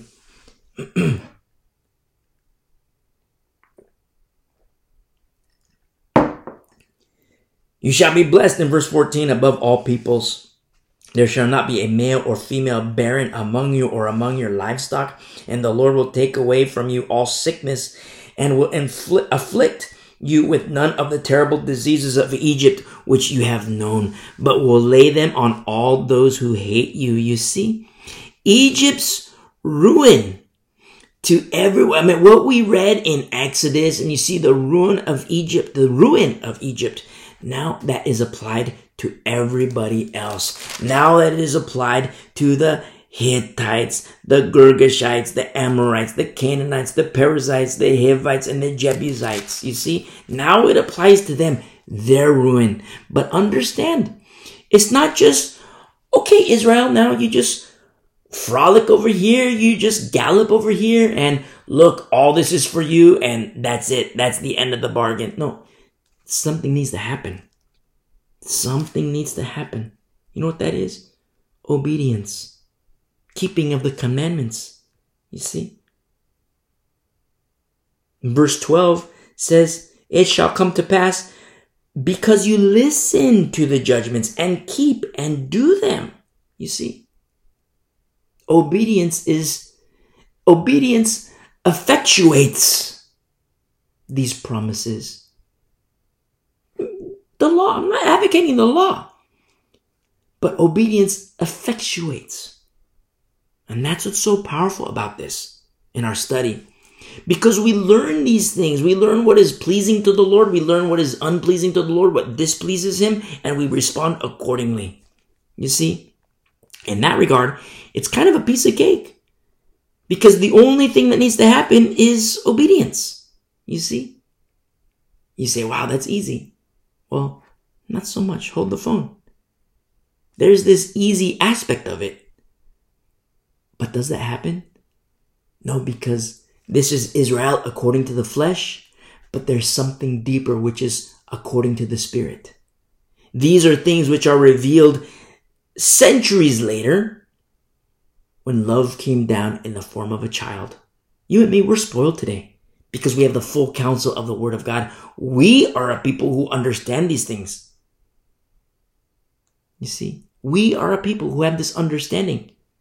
You see, a Gentile people grafted into Israel. And their blindness isn't going to be forever. They're blind. Remember, Paul, before his name change as Saul, he wasn't blind forever. There was blindness that came upon him. But it wasn't forever. And blindness came before circumcision. You see? Blindness before circumcision. You say, wait a second, Paul was Jew. He was already circumcised. Yeah. According to the flesh. You see? You and me, who do we have? The Helper, Paracletus, the Holy Spirit. In verse 16, also you shall destroy all the peoples whom the Lord your God delivers over to you. Your eyes shall have no pity on them. You see, now these are dangerous aspects of the law. If we are a people who tries to seek salvation through the law, we're going to read passages like this. Your eyes shall have no pity on them. We'll read passages like this and we'll lose compassion, sympathy, and empathy. No, we are to be a sympathizing people, an empathy and compassion. We're to have these things. These are beautiful attributes. These are lovely attributes and fruit of the Spirit, absolutely. But understand, in this fruit of the Spirit, we're not called to be stupid. Because in compassion, we can provide help for another person. We can provide the aid for another person. But when we are not stupid, sometimes people are reaping what they have sown and we don't get sucked into their dumb decisions. You see, we're called to be loving. We're called to be gracious. We're called to be merciful. But never, ever, ever, ever will you read the Bible where you are called to be stupid. No, we are called to be wise. You see how the Lord can use compassion. And when you're directed by the Lord, He knows that you're compassionate. And the Lord will say, you know what? I know you're compassionate, but no, don't do that. I know you're compassionate, but don't go over here. Don't go over there. Look at Ananias. The Lord knew he was compassionate. And then He says, okay, now I want you to take this guy, the guy who was, killing Christians and imprisoning them and throwing them in jail. And, he had this Stephen stoned. Bring him to your house. You see? So Ananias had compassion. But then he had compassion and being fully wise and seeking the Lord. And then the Lord says, no, that was Saul. You're right. That was Saul. But who he is now, I'm working on him, Ananias. I'm working on him. I'm changing him. You see? And I'm teaching him. I'm sure he's going to be my instrument for the Gentiles. Everything we do must be in obedience to the Lord. Oh, I am obeying the Lord. I'm obeying the Lord. I'm obeying Jesus Christ. Where are you reading about Jesus Christ? The Book of Mormon. No, different Jesus. You see? I'm obeying Jesus Christ. I'm in obedience to Jesus Christ. What Bible are you reading? This one. Open it up. Look at the copyright, all these things. Watchtower Society. Nope, different Jesus. You see? The Jesus Christ according to the Bible. Old Testament and New Testament. The Word became flesh. Modern translations. I get modern translations. I mean, I myself, I've read the New Living Translation. I haven't touched the Message. I've read parts of the Message. I don't like it. Not a lot. Probably like, in total, maybe 20 verses in total in my life in the Message. But I don't like the Message. I don't even consider it a Bible. And when I read it, I just, a guy handed it to me. I just wanted to verify and compare with the real Bible. I don't like the Message. New Living Translation. My first Bible that I read cover to cover was a comic book. That was my comic book Bible because I didn't understand, and then I read NLT, NIV, ESV, New King James, and the Amplified. We've settled on the New King James Version. I don't like Alexandrian texts. That's me personally. I don't like Alexandrian texts. Alexandrian versions and post, after that, I don't like. So like NIV, NLT, ESV, those are too modern for me. I kind of, the Textus Receptus, I like versions that are closely aligned to the Hebrew, Aramaic, Septuagint, closer to Greek. And even still, you might hear from time to time, we pinpoint errors of those, of the, King James or New King James or things that are before the Alexandrian versions. So, as close as you can get to the original text, that's where you want. That's like the sweet spot. That's where you want to be. And if you're NIV, if you're NLT, I'm not saying that, you're going to burn in hell or anything, But just understand that there are deviations in those Bibles, deviations from a lot of the original manuscripts.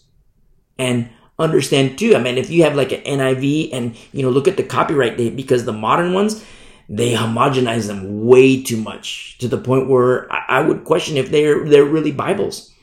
Because what's referred to as in male context is turned into unisex. A lot of the gay agenda, what's happening in this, this agenda, what's happening is that it's being changed, it's being altered. So you see male references that are now being turned into unisex when the original manuscripts absolutely have male connotations, male references. That's why in these last days, because you have a lot of apostates in the church, you have these apostates, they're saying, oh yeah, it's okay for females to be pastors. It's okay for females to be ordained as pastors, ministers, and elders. Oh yeah, it's okay for that to happen. No, it's not okay. What you see happening is that you see these churches, they adhere to an post-Alexandrian text, such as the NIV, NLT, ESV, and they're making excuses for their own carnal notions and carnal desires and carnal passions, and they're following Satan. It's not the blueprints. Remember, it's the wrong form. We have to follow the right formula. You see? And that's what's happening. And so we see passages such as this, and in what we see in verse 16, you shall have no pity on them, nor shall you serve their gods. Now, it's absolutely beautiful to have compassion, but have compassion with wisdom, led by the Spirit of our Lord and led by the Lord himself. You see? And at the same time, we see how he says, nor shall you serve their gods, because that's what can happen. Oh, I think, spiritually speaking, when we see, the Canaanites, the Hivites, the Hittites, well, supernaturally speaking, as new covenant believers, that's what happens with the sins. When you see the Amalekites as a type of sin, the Canaanites as a type of sin, the Hittites, the Hivites, all as types of sin, that's what happens when we make excuses. Oh, it's just a little pornography, no big deal. Oh no, I don't watch pornography, but it's just a little sex scene in a movie. You see, they show the nudity, they show the nakedness in a movie, no big deal. It's a huge deal. It's a big deal, because you know what is happening? You're being desensitized. Desensitized. That's what is happening. Give no quarter. Give no quarter. Be wise. Don't be stupid. Be wise. Oh, it's just a little alcohol, no big deal. It's my 21st birthday, so I'm going to go get drunk tonight. Stupid. Give no quarter. You see? Oh, I'm going to go hang out with my best friend. He's got the finest meth from Chiapas, Mexico. We're just going to get baked tonight. No, give no quarter. Don't be easy for Satan. Don't be easy for Satan. We studied that on Sunday. And so we see this. At the end of verse 16, he says, you shall have no pity on them, nor shall you serve their gods, for that will be a snare to you. You see? People make these excuses. Oh, it's just a little crack, no big deal. It's just a little pornography, no big deal. Just a little nudity. I'm watching this movie. Look, it's like this awesome movie, and it's got the booms over here, the special effects over here. It's so awesome over here, but there's a little nudity. No big deal. It's a big deal. Don't be stupid. Don't be trapped. In verse 17, if you should say in your heart, these nations are greater than I, how can I dispossess them? You shall not be afraid of them. Just like the Lord told the previous generation, do not be afraid. He says to the next generation, you shall not be afraid of them, but you shall remember well, not just remember, you shall remember well what the Lord your God did to Pharaoh and to all Egypt. Now, if I were there, I would say, hey, Moses, you might want to throw this in there. Because, remember the fear of your fathers. Remember the fear that they had when the Lord told them to go into Canaan. And because of their fear, an 11-day journey became 40 years. Remember. But Moses already covered that in, first couple chapters of Deuteronomy. I love these passages because Moses is telling the kids, telling the next generation, don't forget, don't forget, don't forget, don't forget. Remember, remember, remember. He says here in verse 18, you shall remember, but he doesn't just say that, remember well. You shall remember well what the Lord your God did to Pharaoh and to all Egypt. Remember, he defeated Egypt, the might of Egypt, Pharaoh who was called God on earth. And what did the real God do to him? Where's Egypt? You see, where's Pharaoh? In this regard, we see how the past can hurt. There are painful aspects to everybody's past, our BC days before Christ. Painful aspects to everybody's walk with Christ and everybody's learning moments of disobedience when an 11-day journey becomes 40 years, supernaturally speaking. But we can look back on these moments.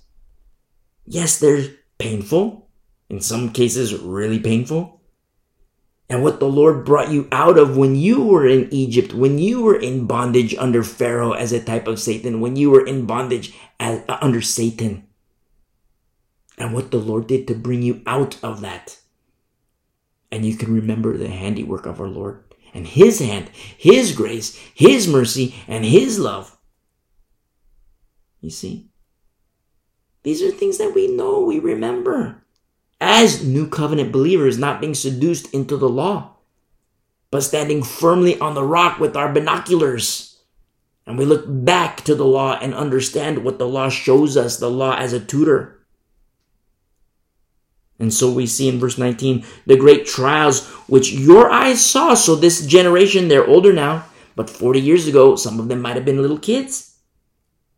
The great trials which your eyes saw, the signs and the wonders, the mighty hand and outstretched arm by which the Lord your God brought you out, so shall the Lord your God do to all the peoples of whom you are afraid. Beautiful, beautiful.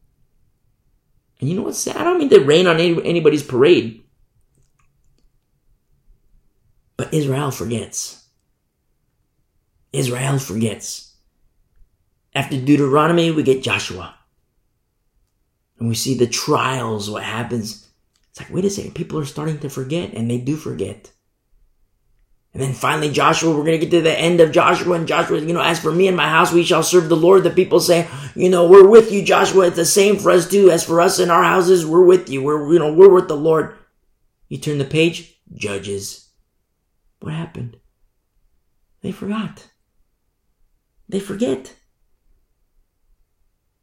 What about saints today? We forget. Listen to our study through 1 Corinthians. They forgot. Even 2 Corinthians. Who is this Paul guy with his noodle arms? Remember? Our study through 2 Corinthians. The preacher guy comes in preaching another Jesus with another spirit. A different gospel. Oh, don't listen to Paul. Don't listen to Paul. He's just such a weakling. He's got his little noodle arms. He's just a little pipsqueak. Don't listen to Paul. Listen to me. You see? Paul says, if we, myself included, or an angel, present another Jesus whom you have not received, not you be anathema. Not you be anathema. He says, let us be anathema. And he includes himself. You see? That's what's so powerful about the pastor, the elder, the teacher. You're on the outside. You're on the outside of the camp. Where it's lonely. Absolutely, it is lonely. But praise be to the Lord. Because you're there to protect. You're there to feed. You're there to tend. But when the wolf comes, you kill the wolf. Supernaturally speaking, metaphysically, but you kill the wolf. If you're a teacher, pastor, elder, maybe not so much elder because you have other tasks. Pastor, teacher. It's a lonely walk. Very lonely. But praise be to the Lord because you also have a beautiful cloud. Intimacy. Just like John the Baptist, teacher, what do we do? You're our teacher. What do we do? We have you. We have Jesus Christ. What does John the Baptist say? He says, you guys, I love you, but you go to Jesus Christ. He must increase and I must decrease. You see? Lonely John the Baptist. And then he gets killed, gets his head cut off. You see, by the whorish daughter of Herod. You see? If you're a pastor, if you're a teacher, get very comfortable with loneliness.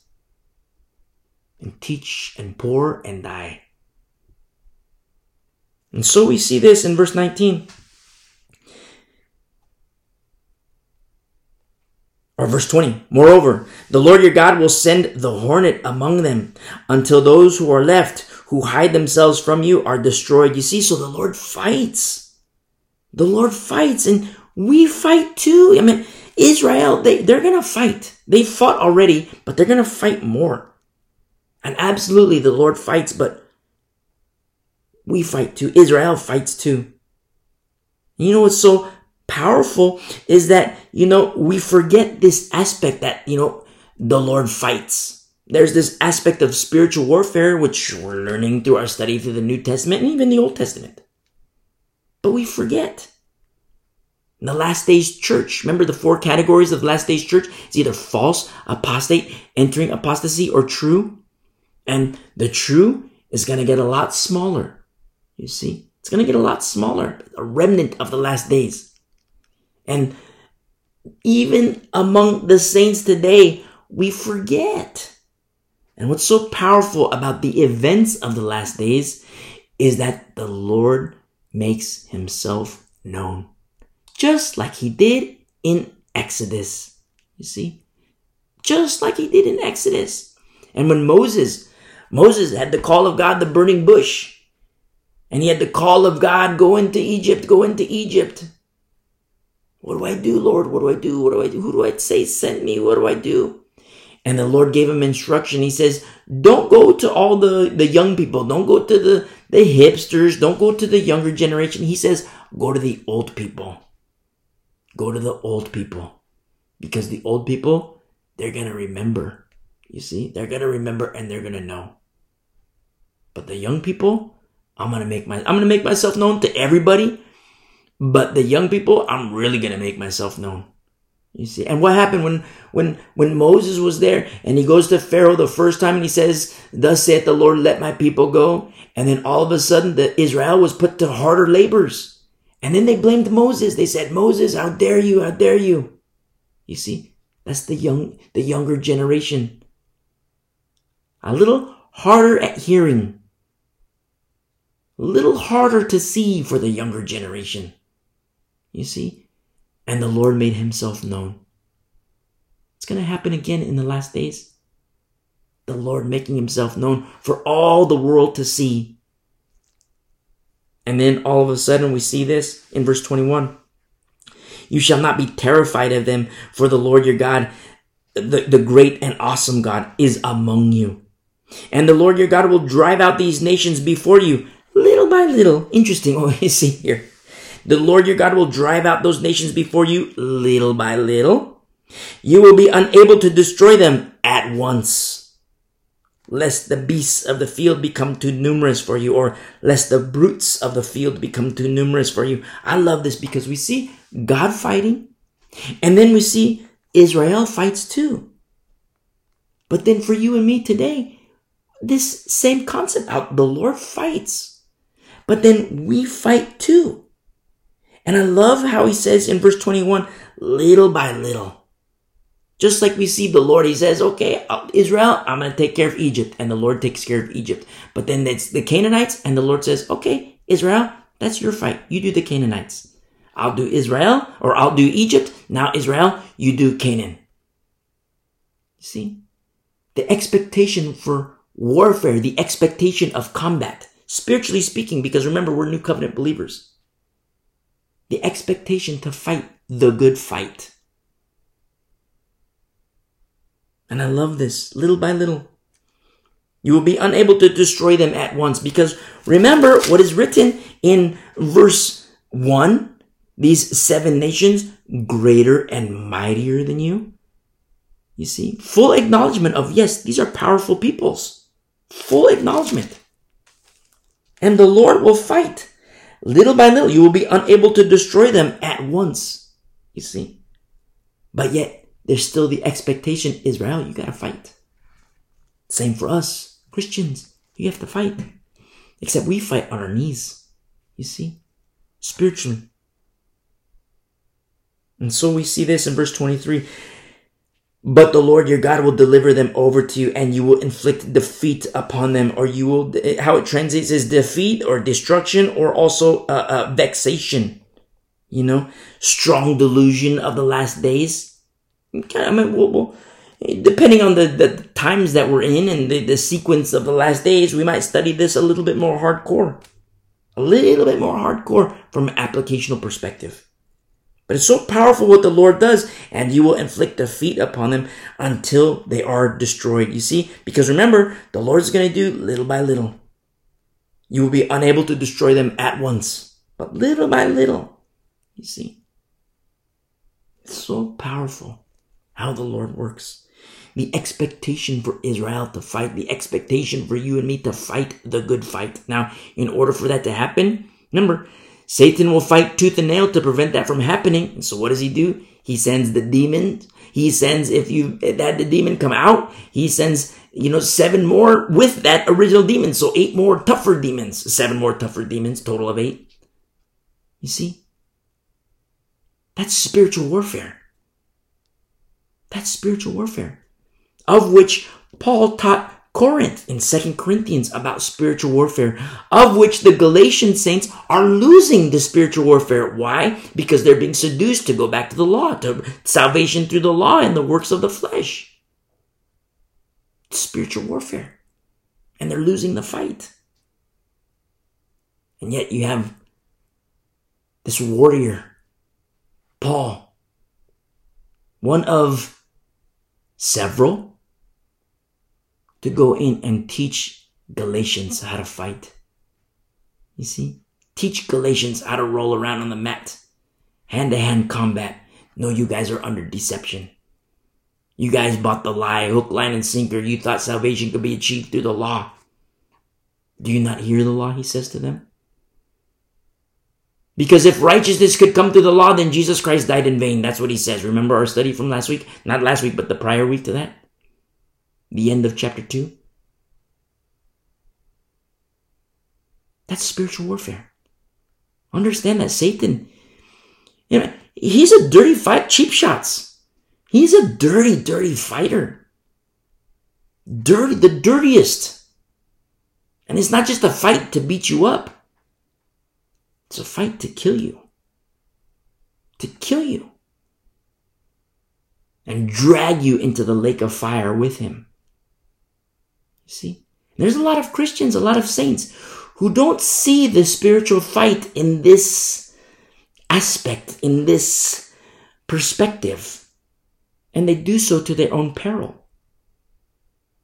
Oh, I think, I'll just go ahead and do the works of the law. I'll do the feasts, the festivals. I think I'll do the Sabbaths. Do you not hear the law? It's a trap. You see? Oh, I think I'll do a little crack. No big deal. God is love. I think I'll do a little crack. I think I'm going to get addicted to meth. Do my pornography. Do this, the sex, the strippers, the gambling.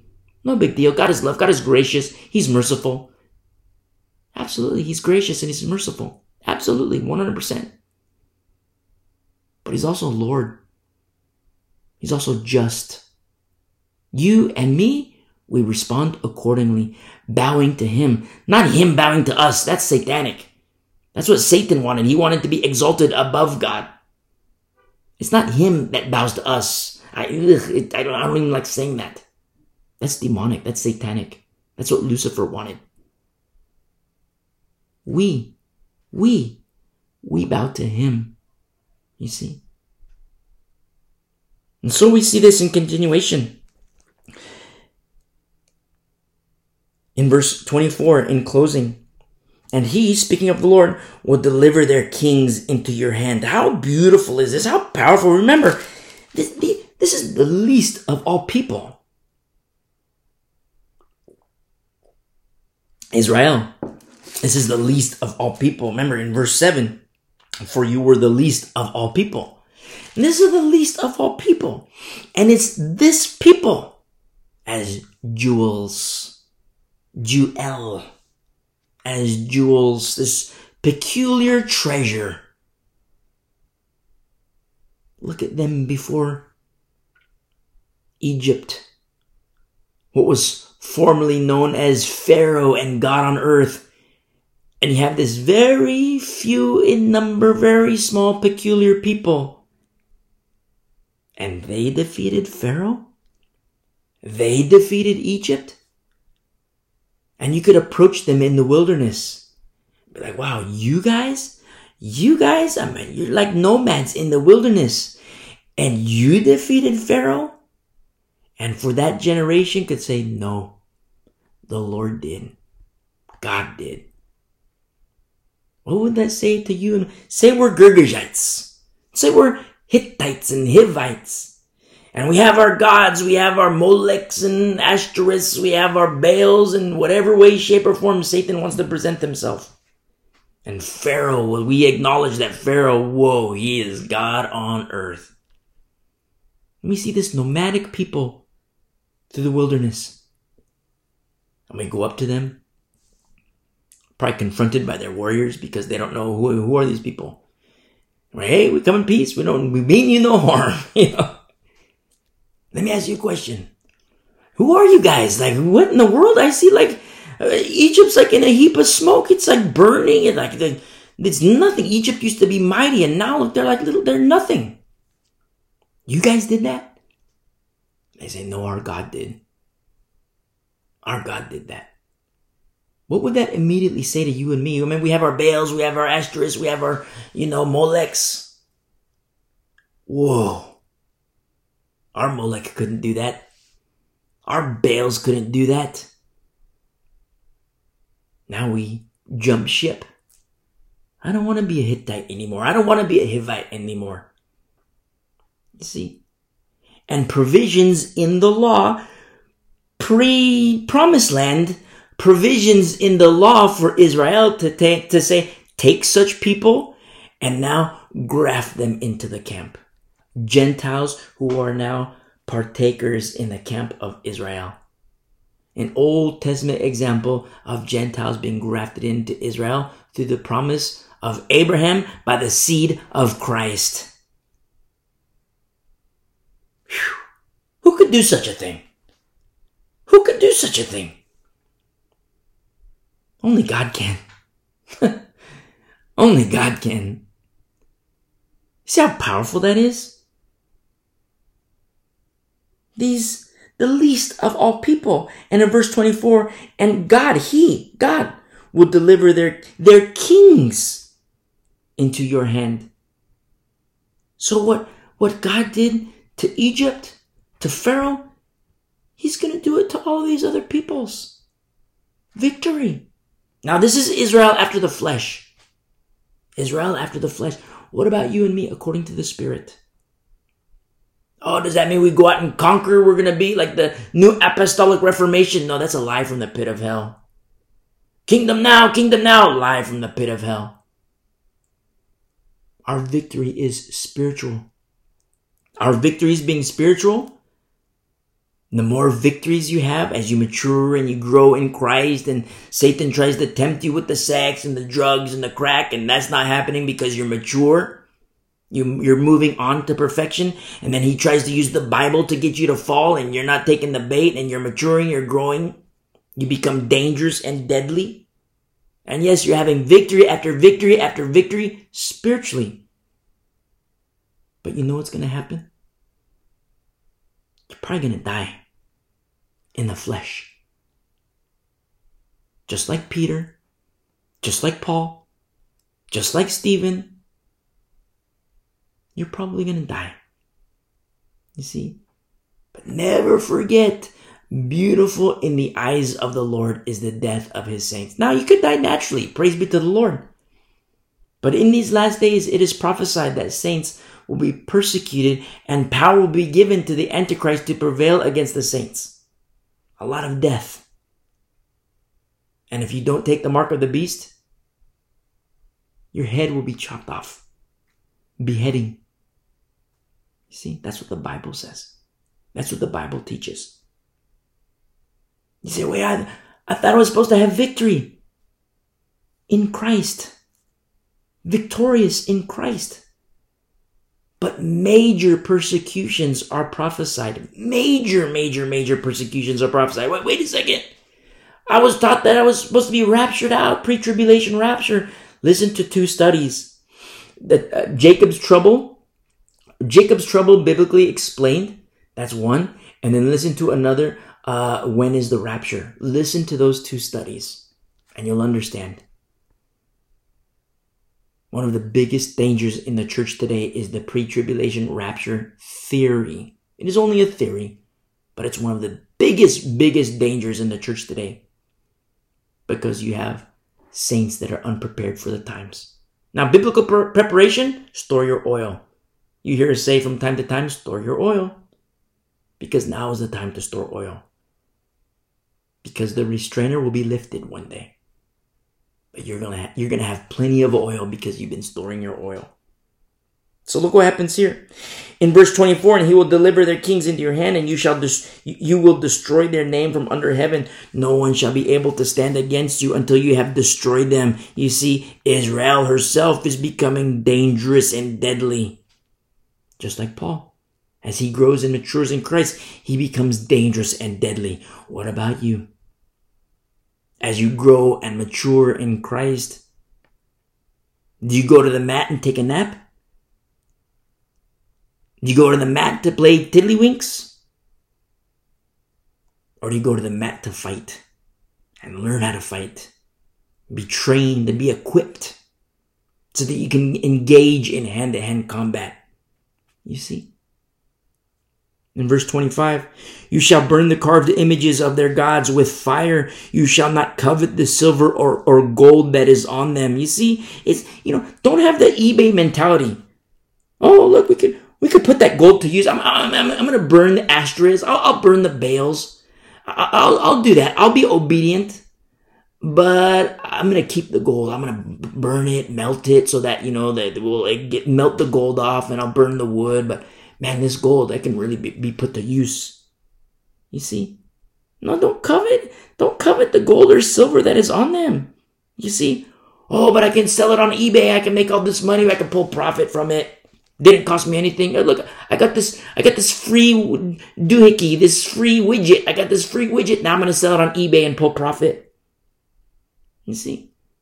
That's a wicked mentality. By faith.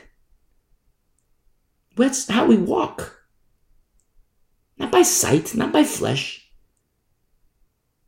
By faith. To close your eyes. Spiritually speaking, to put a blindfold on. Put a blindfold on. And walk in rush hour traffic. Freeway traffic. You say, wait a second, I'm going to take my blindfolds off so I can see. I'm in a city and it's dangerous. I might cross the street and get hit by a bus. I might get hit by a truck. I might trip and fall and then get run over sideways. And then I'm, really up the creek without a paddle. But you say, wait a second, it's much better to be blindfolded in Christ. You know why? Because we walk by faith. Where he guides. Not by sight. We take off the blindfold. Okay, I think this would be better for me. I think this would be better for us. So, let me apply my intellect and let's go over here. I think this way. No, blindfold. Spiritually speaking. Also, spiritually speaking, it's like eyes wide open. It's better to have those eyes wide open, but spiritual eyes, blindfolded in the flesh. Not walking with carnal eyes. Walking with carnal eyes in the last days will kill you. But to walk according to the Spirit, not by sight. These are very, very baby steps that we're seeing with Israel in the Torah. You shall burn the images of their gods with fire. You shall not covet the silver or gold that is on them. You see? Nor take it for yourselves, lest you be ensnared by it, for it is an abomination to the Lord your God. You see, and that's what's so beautiful about studying the Old Testament and New Testament, is that you learn what the Lord likes and what he dislikes, so that we can honor him and please him, not in accordance to the law, but understanding that the law is a tutor, a schoolmaster, you see, to bring us to Christ. Nor, in verse 26, shall you bring an abomination into your house. The house must be clean. Remember, we studied Leviticus, a little bit in Numbers, more so in Leviticus. You see the process of leprosy, when leprosy hits a person. But what about when leprosy comes into the home?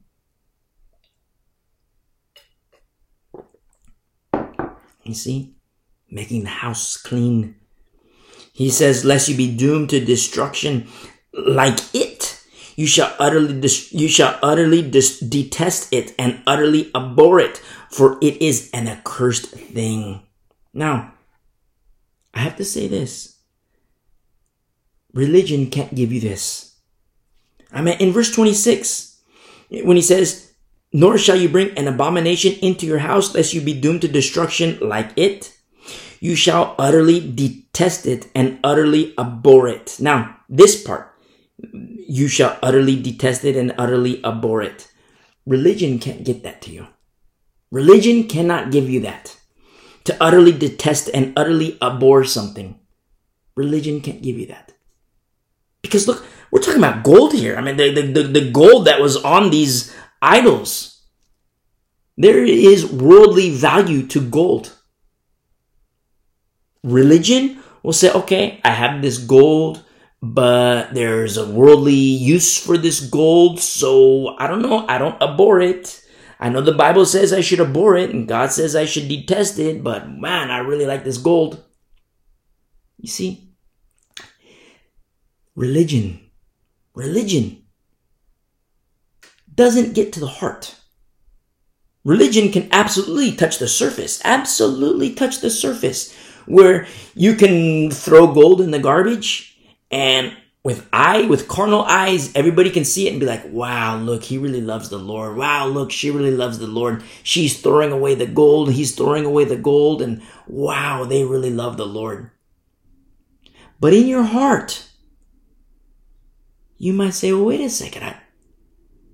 I could sell that on eBay. I can pull some profit from that. I can do this with it. I can do all these things with it. And you don't abhor the gold. You don't utterly detest the gold. Religion only touches the surface. It can never get to the heart. You know who gets to the heart? Jesus Christ. He gets to the heart. The Holy Spirit. He gets to the heart. The conviction of man, the conviction of woman, the conviction of boy, the conviction of girl, the conviction of old person. He gets to the heart. And when you fall deeper and deeper and deeper in love with the Lord, in your love relationship, you and him, just you and him, and you fall deeper in love with him,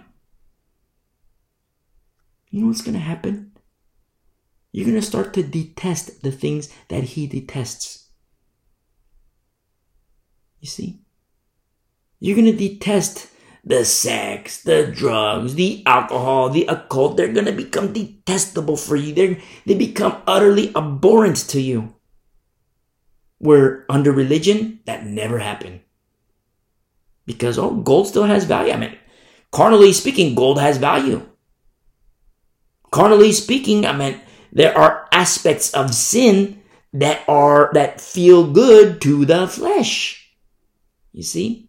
You see these commercials on TV, the beer parties, everybody's got a bottle of beer in their hand. Everybody's laughing, having a good time. I'm doing my air quotes, having a good time. But what you don't see, that you'll never see commercials of a guy with his face in the toilet. You'll never see a commercial advertising alcohol where you see, a 35-year-old guy on his deathbed because he's dying of liver disease. You'll never see that. Satan doesn't show you that. Satan presents the feel good. Oh yeah, look, check her out. Oh wow, check him out. Look, try a little bit of this. Look, try a little bit of that. It's the finest version from Chiapas. Have a little bit of that. Have a little taste of this. You see, they're traps. And Satan doesn't present here, you're going to die of liver disease. Try this. No, he doesn't say that. Hey, look, you're going to have meth mouth. You're going to have, here, try this. You're going to have meth mouth. All your teeth are going to fall out. You're going to have these holes in your skin and you're going to look really disheveled. Not even disheveled. You're going to look really funky. Here, give it a shot. No, he doesn't present that to you. He presents the party to you. He presents doing my air quotes, the fun. That's what he does. You see? And to utterly detest and utterly abhor these things. You're like, well, wait a second. I can hang out with my friends and we'll have a good time. I can do this. We'll have a good time. I can sell this on eBay and I'm going to pull profit. I can do this. I'm going to make money. Look, this holds value in the world. It doesn't become detestable because you're walking with carnal eyes. But in a love relationship with Jesus Christ, which cuts deep to the heart, to the soul, to the bone, to the marrow, you fall deeper and deeper and deeper in love with him. Finally, man, I want nothing to do with crack. I want nothing to do with pornography. I want nothing to do with the strippers, the gambling, the alcohol, the occult. I want nothing to do with the little white lies. No way. Oh, but these Christians, look, they say they're little white lies. That's nice. That's nice. I read my Bible and I want to be set apart. And if these people want to do that, look, that's between them and the Lord. But as for me and my house, as for me, I'm going to serve the Lord. And that's the mindset that we have. Set apart, consecrated unto the Lordship of Jesus Christ, Son of the Most High. Fulfillment of the law, seed of the promise. You see? Because religion. A lot of times what happens in churches today, people have a whole lot of religion and no relationship. You'll see men, grown men, they got the big arms, the big hairy chest, and they look like men. They got the beards, they got the hairy faces. Wow, this is a man. And he says, wow, you know what? I hate pornography. I hate strippers. It is detestable to me. I hate the pornography. It is detestable. It is abhorrent. And I hate the strippers. I hate the prostitutes. It is abhorrent to me. Then they're on their app when nobody's, that's in public. But when nobody's looking, they go to their apps, their little, they call them dating apps, but they're really sex apps. Oh, it's just a dating app. No, it's not. That's a sex app. They say, oh, nearby, here's my profile, Here's my profile, and I open this up, and it shows me another profile, and we can hook up here, we can connect here, and we're going to go meet at this motel, and, do this, bada bing, bada boom, and that's not a man. That's a little boy. A little boy who doesn't know how to fight.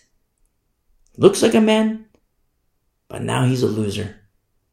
You see? Now he's a loser because now he took the bait and Satan's got him. Satan's got him now. Why? Because he was religious. Oh, the pornography, it's detestable to me. It's abhorrent to me. The sex, the prostitutes, it's all abhorrent to me. Unbeknownst to the public, but the Lord knows. That guy's been the sex, he's doing everything, the prostitutes, and he's doing the sex apps and all these things, and he's a disgusting creature. Because he had religion, but no relationship. You see? He looked like a warrior, but you gotta look inside. Is there the warrior mindset? Is there the warrior heart? No, that's the heart of a loser. You see? A loser. And the Lord changes hearts.